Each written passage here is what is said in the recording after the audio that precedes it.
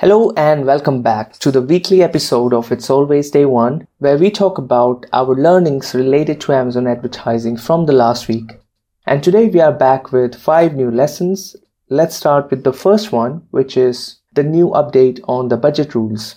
So Amazon has made some changes in how the budget rules are applied on a campaign starting this February. So previously, if you had multiple budget rules set up for a campaign, and if more than one rule was eligible at a time for budget increase, Amazon would only apply the one having the highest budget increase. But now with the update, if you have multiple budget rules in place, all eligible rules will add up. For example, if you have a budget rule to increase your daily budget on weekends by, let's say, 10%, and another rule to increase it if the ROAS is greater than 3, for example, by, let's say, 20%, then both the rules will apply together.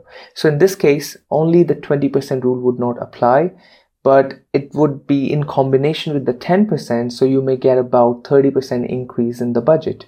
It might be useful depending on the use case, but you need to be extra careful or calculative when setting up multiple rules so that you avoid that one potential risk, which is the overall budget can go up as much as the sum of all the budget rules combined for that campaign. And that could be risky if you are not calculating that at the time of setting up a new budget rule on top of another one.